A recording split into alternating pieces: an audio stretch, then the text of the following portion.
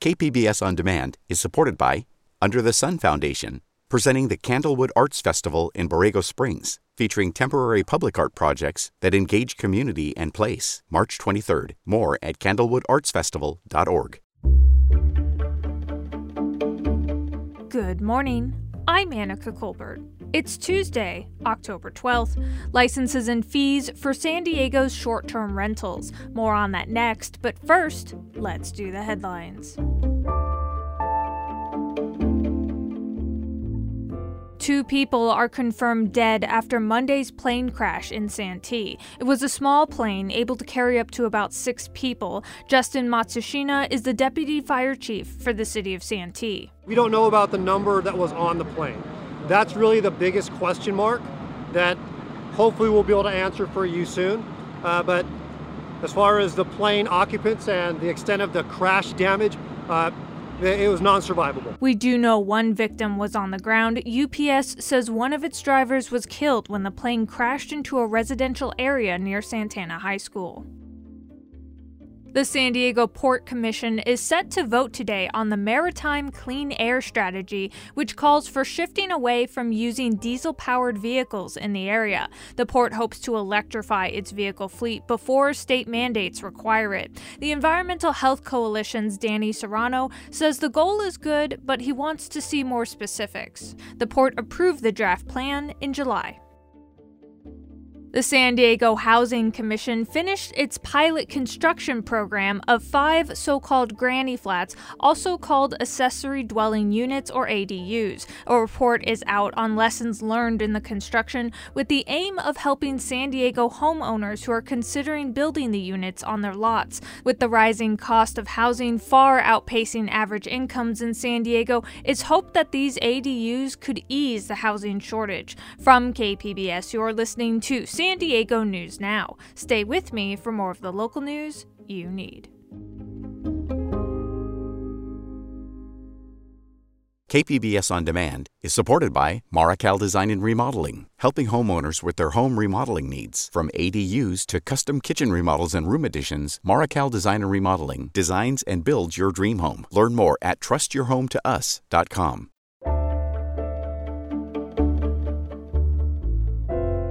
San Diego is one step closer to regulating short-term rentals popularized by sites like Airbnb. Here's KPBS Metro reporter Andrew Bowen with more. Soon, owners of vacation rentals will need to get licenses and pay a fee. Licenses for renting out an entire home for 20 days or more per year will cost $1,000. But the biggest barrier to getting a license may not be the cost. There will also be a cap on the number of licenses available. City staffers are still crafting a lottery system to distribute licenses. Councilmember Raul Campillo says the lottery has to prioritize responsible hosts. There's a whole lot of people depending on this system rolling out with credibility, applicability, and holding and accountability for good hosts, good guests, and more. There will be no cap on short-term rentals where the host lives on site, or those rented out fewer than 20 days a year. The council approved regulations for short-term home rentals in February, after years of stalemate on the issue. And that was KPBS Metro reporter Andrew Bowen.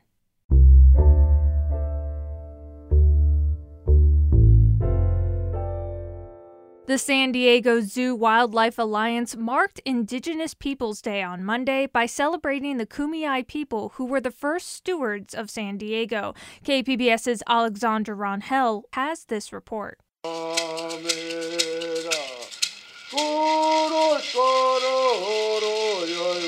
Ulises Velardes opened up the Indigenous People celebration at the San Diego Safari Park with the blessing ceremony. And we're asking for new things to fall upon us, new good blessings. So when that sun is rising and the day is upon us, those songs are asking for those things to come over us. Velardes is a Kumeyaay from the San Pasqual Indian Reservation. The San Pasqual Band of Mission Indians and members of the Kumeyaay were invited to attend Monday's celebration. Velardes says the day is all about remembering the lessons learned from their elders and keeping traditions alive. This day is very important because, it remembers a part of the past of who we are and the people that were here, to realize in the communities to realize around that we're still here. We haven't really disappeared. To be able to celebrate the San Pasqual Band and the Kumeyaay people, it makes so much sense to bring it together so that we're all protecting the things that we love here in San Diego County. Lisa Peterson, executive director at Safari Park, says the Kumeyaay are essential to the park's conservation efforts. As stewards of the land, they know this land better than any. Johnny Bear Contreras, a tribal citizen of the San Pasqual Band, says it's a special feeling to be recognized by Safari Park in the San Pasqual Valley, a land that the Kumeyaay is so deeply connected to. Many of the tribal members that will be here today, tribal citizens from all different tribes, are going to feel some of that same connectiveness. They'll feel something. Maybe won't be able to explain it specific, but there'll be some sort of connection. And that reporting from KPBS's Alexandra Rangel. The threat of environmental harm from last week's oil spill is fading in San Diego and Orange counties, but California's top law enforcement official says the investigations will continue. KPBS environment reporter Eric Anderson has the latest. Wind and waves are keeping oil that leaked from the undersea pipeline from moving south to San Diego County. Coast Guard officials say between 25,000 and 130,000 gallons of oil escaped from a ruptured pipeline just over a week ago. California Attorney General Rob Bonta said he's committed to finding out what happened to cause the spill. We are investigating. We are determining whether civil enforcement is justified and appropriate, whether criminal enforcement is justified and supported by the facts. A flyover over coastal waters did not reveal any visible oil Monday. Bonta and U.S. Senator Alex Padilla surveyed the shore from Long Beach to northern San Diego County. And that was KPBS environment reporter Eric Anderson.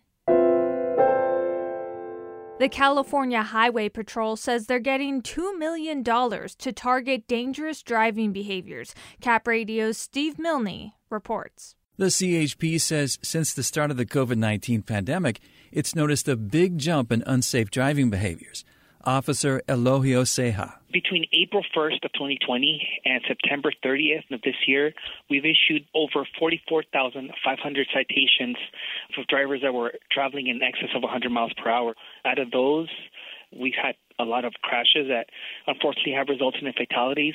California reported more than 3,600 traffic deaths in 2020, up 5% from the previous year.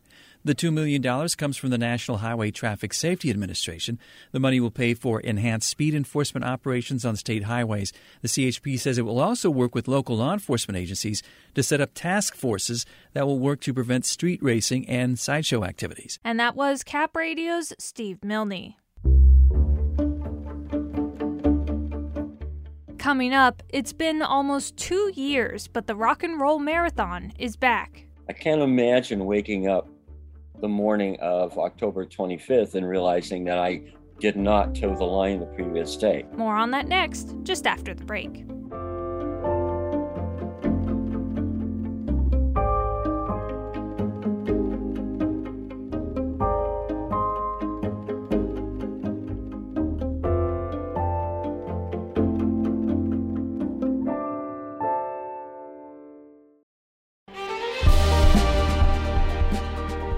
Hi, I'm Bill Hohen. And I'm Ted Hohen. Over the past 50 years, our family has brought many world-class dealerships to Carlsbad, including Mercedes-Benz, Porsche, Audi, Honda, Acura, Jaguar, and Land Rover. That's right. This year we're celebrating 50 years in Carlsbad. So on behalf of the entire Hohen family, we want to thank San Diego. Throughout the years, we've taken tremendous pride in meeting and even exceeding our customers' automotive needs. We value the relationships with our clients and look forward to serving you for years to come. We invite you to visit one of the Hohen Carlsbad dealerships or hohenmotors.com.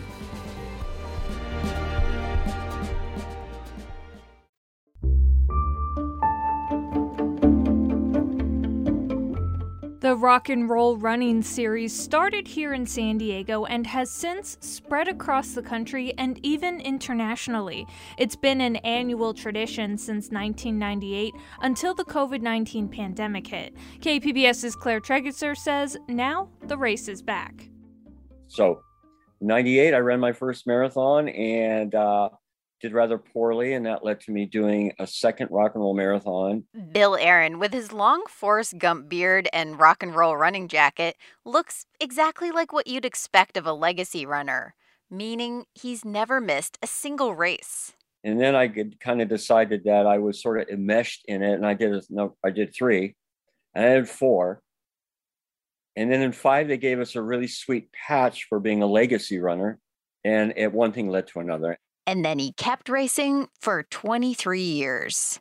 But then COVID came, and the event that's normally held every June was canceled. On the one hand, my body felt enriched by the fact that I wasn't banging out these obnoxious Saturday runs. But on the other hand, it felt a little weird because I wasn't engaged like I normally would be.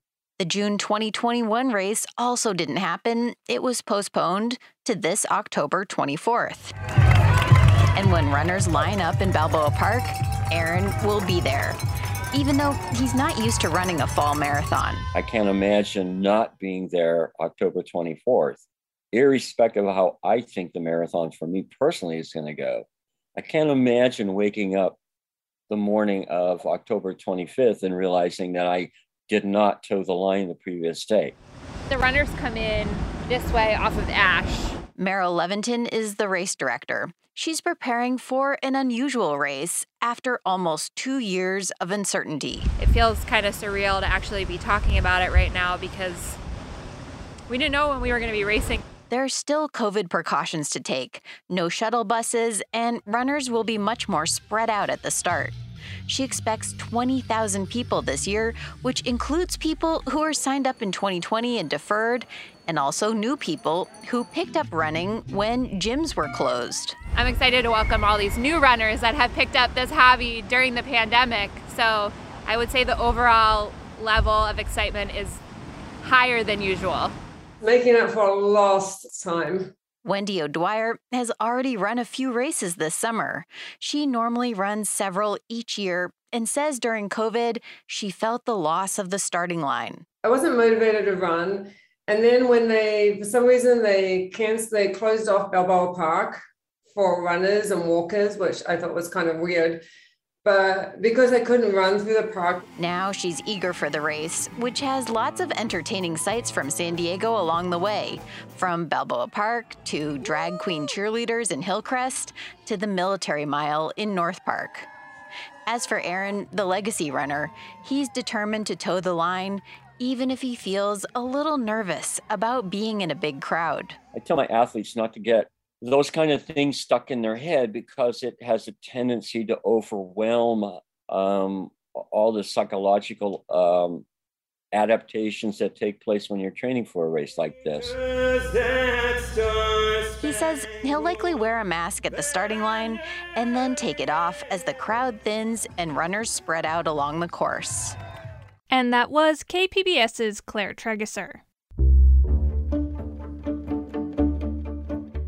And that's it for the podcast today. Be sure to catch KPBS Midday Edition at noon on KPBS Radio, or check out the Midday Edition podcast. You can also watch KPBS Evening Edition at 5 o'clock on KPBS Television. And as always, you can find more San Diego news online at kpbs.org.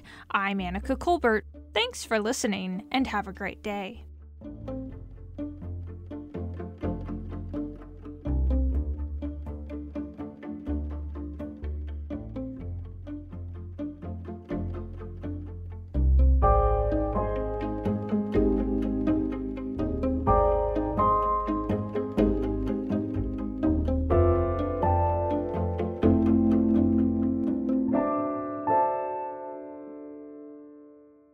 KPBS On Demand is supported by UC San Diego, offering the online Master of Data Science program, a blend of computer science, statistics, and domain expertise. Learn more about University of California San Diego's online Master of Data Science program at omds.ucsd.edu.